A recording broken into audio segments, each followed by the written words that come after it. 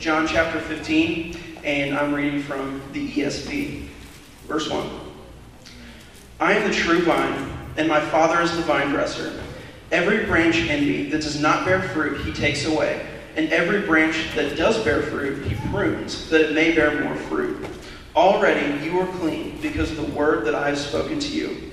Abide in me, and I in you. As the branch cannot bear fruit by itself, unless it abides in the vine. Neither can you, unless you abide in me. I am the vine, you are the branches. Whoever abides in me, and I in him, he it is that bears much fruit. For apart from me, you can do nothing. If anyone does not abide in me, he is thrown away like a branch and withers, and the branches are gathered, thrown into the fire, and burned. If you abide in me, and my words abide in you, ask whatever you wish, and it will be done for you. By this my Father is glorified, that you bear much fruit, and so prove to be my disciples. As the Father has loved me, so I have loved you. Abide in my love. If you keep my commandments, you will abide in my love, just as I have kept my Father's commandments and abide in his love. These things I have spoken to you, that my joy may be in you, and that your joy may be full. Verse 12. This is my commandment, that you love one another as I have loved you. Greater love has no one than this, than someone lay down his life for his friends. You are my friends if you do what I commanded you. No longer do I call you servants, for the servant does not know what his master is doing. But I have called you friends, for all that I have heard from my Father I have made known to you. You did not choose me, but I chose you and appointed you, that you should go and bear fruit, and that your fruit should abide, so that whatever you ask the Father in my name, he may give you. These things I command you, so that you will love one another. Verse 18. If the world hates you, know that it hated me before it hated you. If you are of the world will love you as its own. But because you are not of the world, but I chose you out of the world, therefore the world hates you. Remember the word that I gave to you. A servant is not greater than his master. If they persecuted me, they will also persecute you. If they kept my word, they will also keep yours. But all these things they will do to you on my account of my name, because they do not know him who sent me. If I had not come and spoken to them, they would not have been guilty of sin. But now they have no excuse for their sin. Whoever hates me hates my Father also. If I had done among them the works that no one else did, they would not be guilty of sin. But now they have seen and hated both me and my Father. But the word that was written in their law must be fulfilled. They hated me without a cause. But when the Helper comes, whom I will send to you from the Father, the Spirit of truth, who proceeds from the Father, he will bear witness about me, and you also will bear witness, because you have been with me from the beginning. Let's pray. Dear God, thank you for this morning, that you've brought us all here together as one body. Thank you for moving and looking after our city and guiding us to this place of health. God, this morning I pray that we would be able to set aside all distractions. And God, I pray for Pastor Kevin as he leads us in teaching the Word. God, I pray that you would have been working in all his efforts to glorify you and to serve us this week. I pray that every word he speaks would be good and pleasant to you. And it's in Jesus' name that we pray. Amen.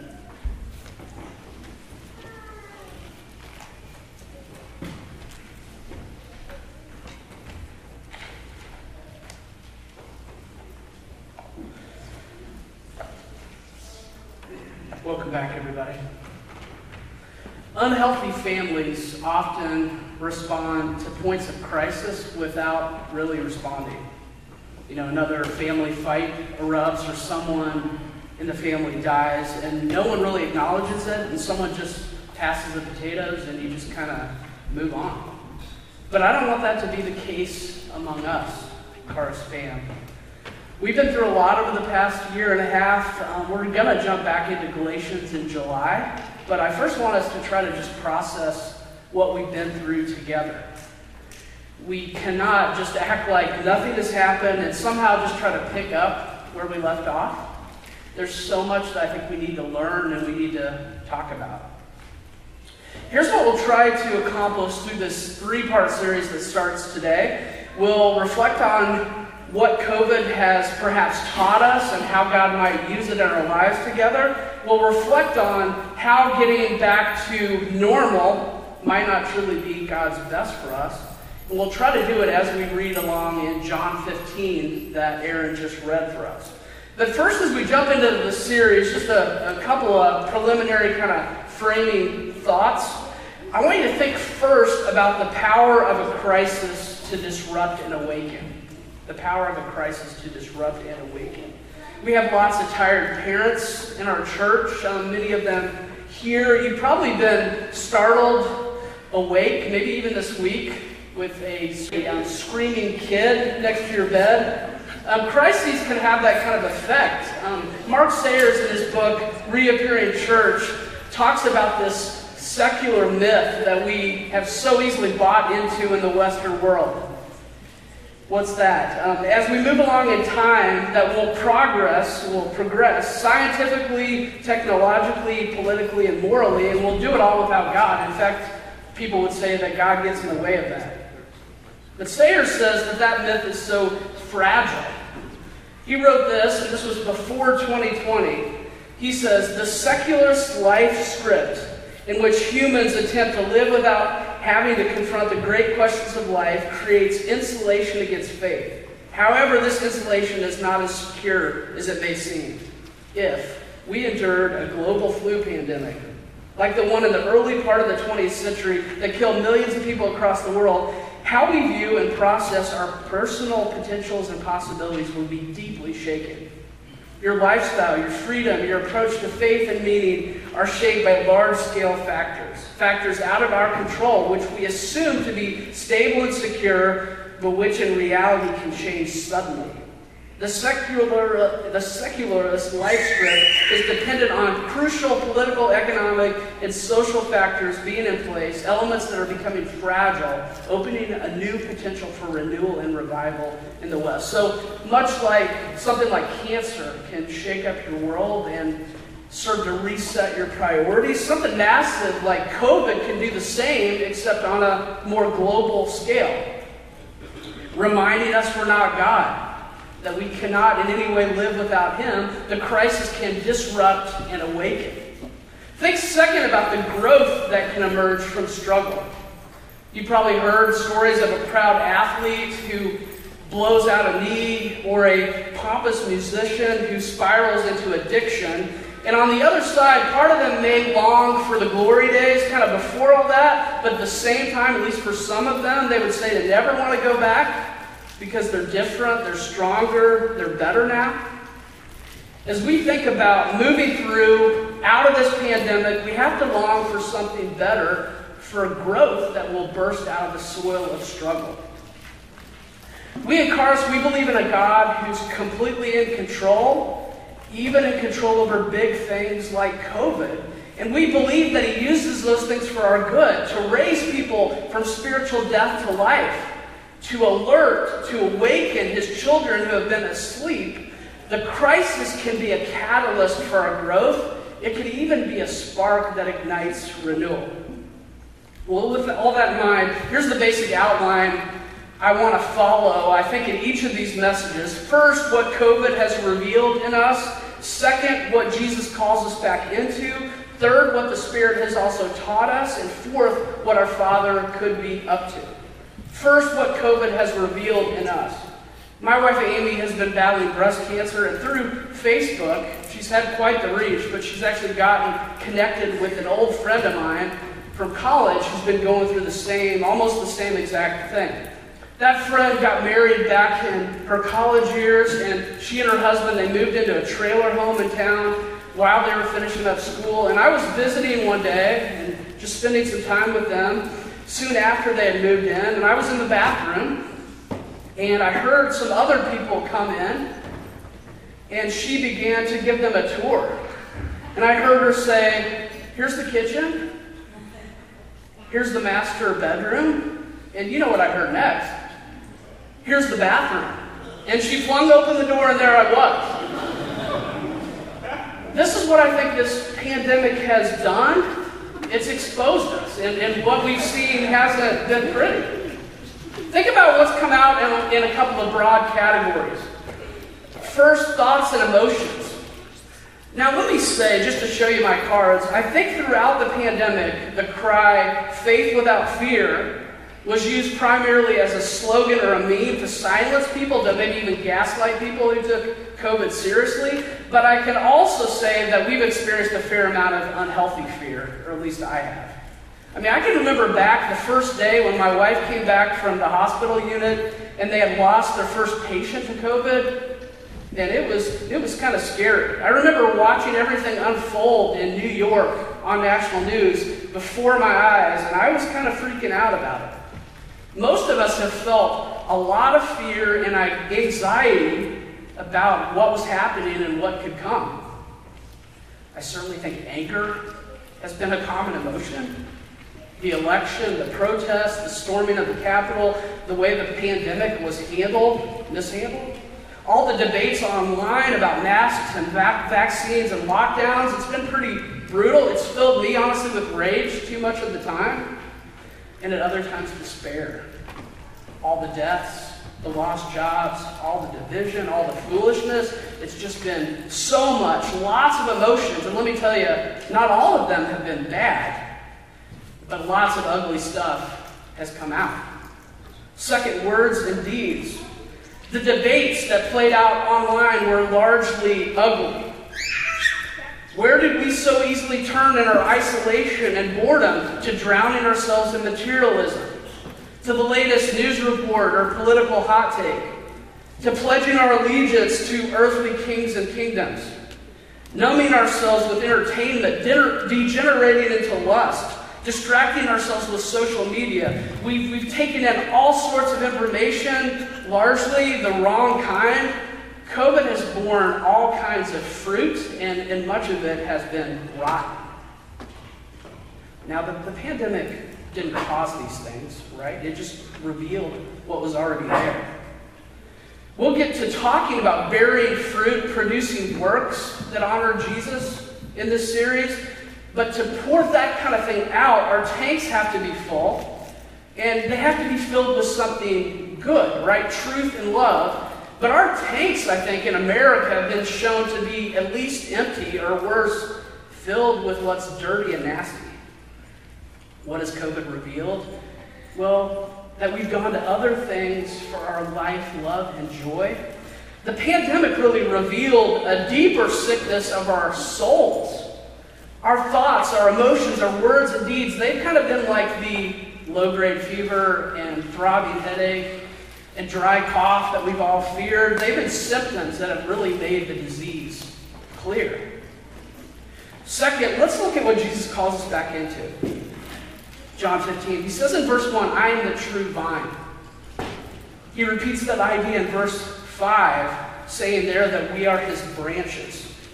We'll talk a lot about the metaphor later, but the basic point seems to be this. Jesus as the vine is the source of our life, right? Our very existence.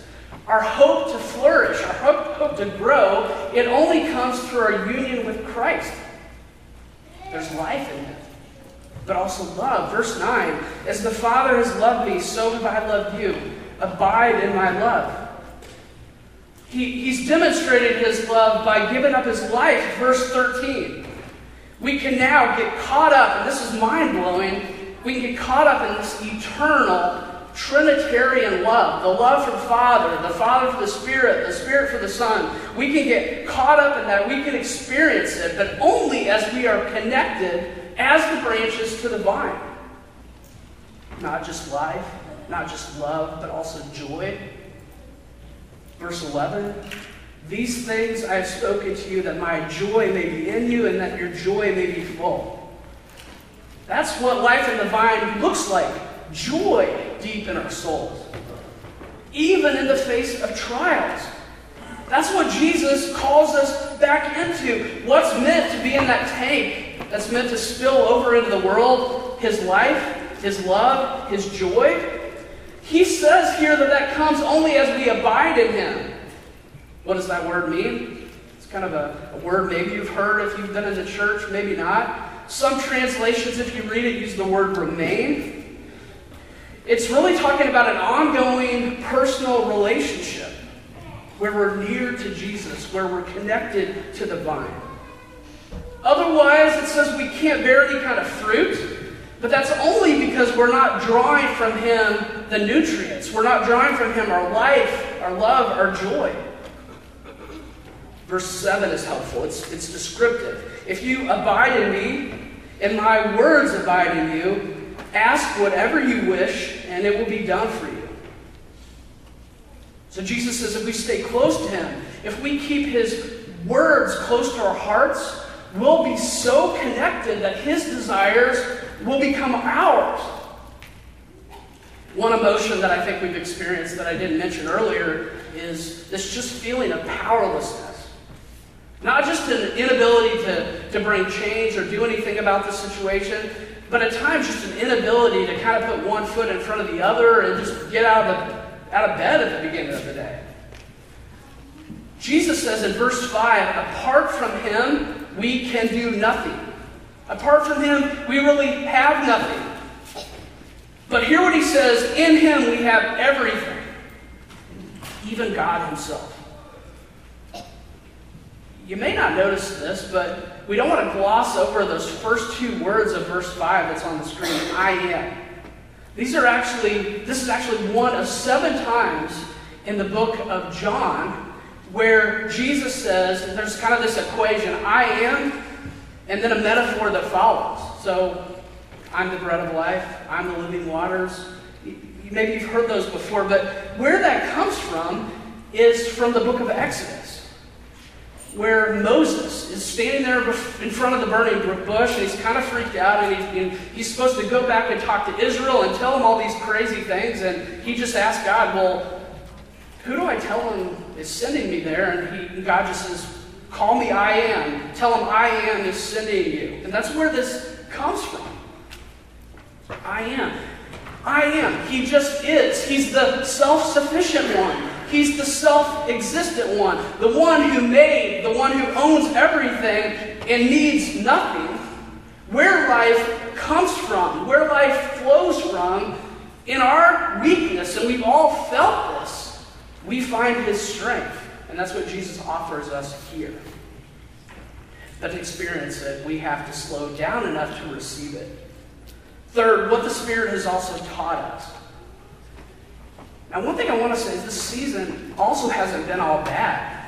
I've talked to many of you that thought there were refreshing aspects of the last year and a half. One of the things that I think has been a breath of fresh air for most of us is the change of pacing. Now, if you're a medical professional, an essential worker, you might say, no. But you've still had things that have had to be removed from your life that didn't perhaps create a little bit of space. I think a lot of us would just say the pacing has changed. There's been more time for solitude, more time for rest. With everything shut down, many of us have just gotten a breather from this hurried, frazzled American life. And it's felt pretty good, I think. It's been hard, but there's been good aspects. More time for books, for prayer, for scripture, for family. Psalm 19 tells us that the heavens declare His glory. We've probably been more likely to be found walking on a trail or sitting reflecting on a park bench. The American life of just running from thing to thing for no apparent reason, it seemed like in an instant just came to a halt. And in many ways, it's felt pretty good. And as we think about things that we should probably run from, there are plenty of practices that we can lean into, because suddenly the space that was lacking in our lives, at least some of it seemed to appear, and it wasn't all filled in with bad things, but also some long-lost blessings, and we can thank the Spirit of God for that, for what our Father can be up to. Now, there's another part of the metaphor that Jesus mentions here. He says in verse 1, my Father is the vine dresser. So Christ's Father, our Father, tends to the vine. He cares for the branches. That's us. And He does a couple of things that are mentioned in verse 2. First, the non-fruit-bearing branches, it says He takes away. this is a picture of judgment, of those who have been hanging around but aren't truly of him.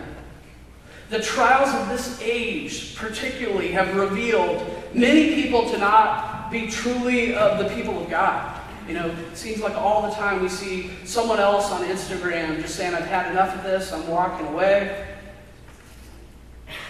But God is taking away those branches. Our Father is clearing out dead wood so that new healthy branches can be grafted back in.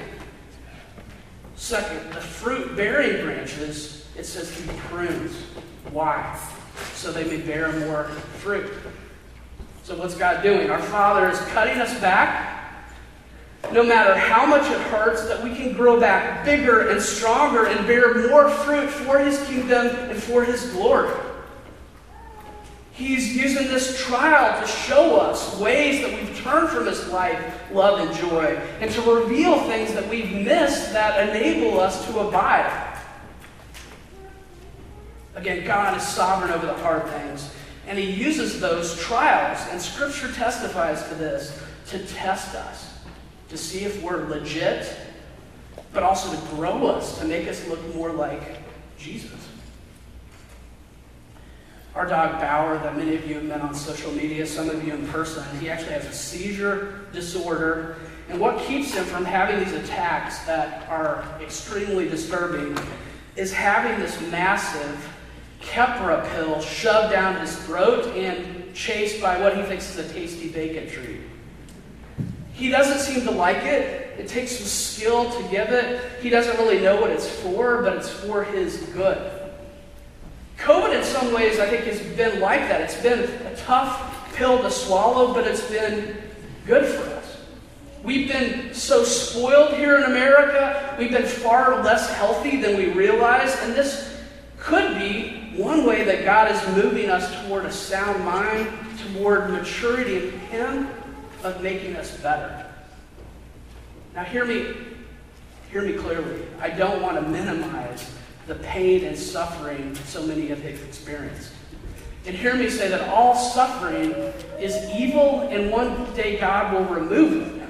But our hope as believers is that God still uses that for good, and that includes something massive like this pandemic.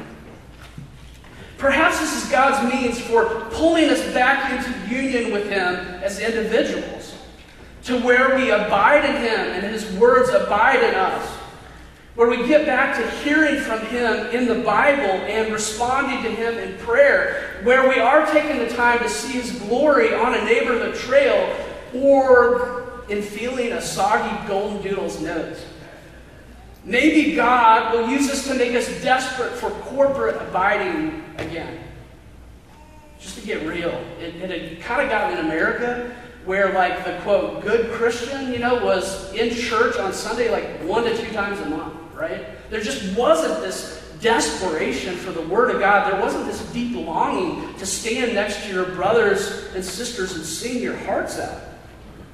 Maybe God will use the absence that we felt from corporate worship to reorient our priorities and just renew our deep love for what he does here on Sundays. I heard this great interview from Ray Ortlund the other day, and he talked about what happened back in what they call the Jesus movement of the 1960s in America. And he said this on his wife's podcast. We saw in the late 1960s, in the midst of national emergency, God rend the heavens and come down with revival. And 2 powerful things were happening simultaneously in our nation during those days. We were going through cultural upheaval, and we were going through spiritual renewal. And the cultural upheaval was so unsettling and distressing. We were turning to God with new openness and radical need, and God met us in our need. Maybe God will take this crisis and use it as kind of a Control-Alt-Delete on our lives, on the American church. Maybe God will bring great growth in our lives and in our life together through this struggle. Maybe he'll explode that secular myth that even we as Christians can buy into, and through it bring great renewal. I want to leave you with 5 questions for you to ponder and pray with as I begin to wrap up here today. First, what things has the Spirit revealed in your life over the past year, and how should you repent of those? So when I talked about thoughts and emotions and words and deeds, what are things that you've seen, and how can you respond to His grace and His work in your life? Second, what gifts has the Father given during this season, and how can you receive them and flourish in them moving ahead? So as things continue to change again, I don't think God would want us to just forget the Bible reading, the trail walks, and just go back into the craziness.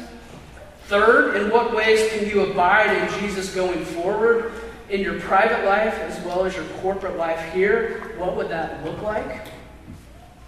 Fourth, how do you need to receive the Father's grace in Jesus after the never-ending year we've been through? So maybe if you're a mom or dad and you feel like, what did you do the last year and a half? Well, I yelled at my kids, That might be one thing. How do you need to receive His grace? Because He's gracious, and this has been hard. Fifth, do you believe God can use these trials to bring change and renewal in you, in us, and would you join me in praying for that? Those are 5 things to think about. Well, one thing that's been repeated over and over, ad nauseum, throughout the pandemic, I've said it, you've said it, I can't wait till things get back to normal. Right? But is that really what we want? Perhaps one of the most impactful articles that was posted over the past year, and I encourage you to read it, was entitled, How the Pandemic Defeated America. It was written by this science journalist named Ed Yong in The Atlantic, and he goes into 34 pages of detail on how this perfect storm of factors led to the mess we experienced in America, which he calls both predictable and preventable. But there's this jarring quote at the beginning of the article, I think, that speaks to how I've been feeling and how I kind of want to frame this series. He says, despite its epical effects, COVID-19 is merely a harbinger of worse plagues to come. The U.S. cannot prepare for those inevitable crises if it returns to normal, as many of its people ache to do. Normal led to this. Normal was a world ever more prone to a pandemic, but ever less ready for one. To avert another catastrophe, the U.S. needs to grapple with all the ways normal failed us.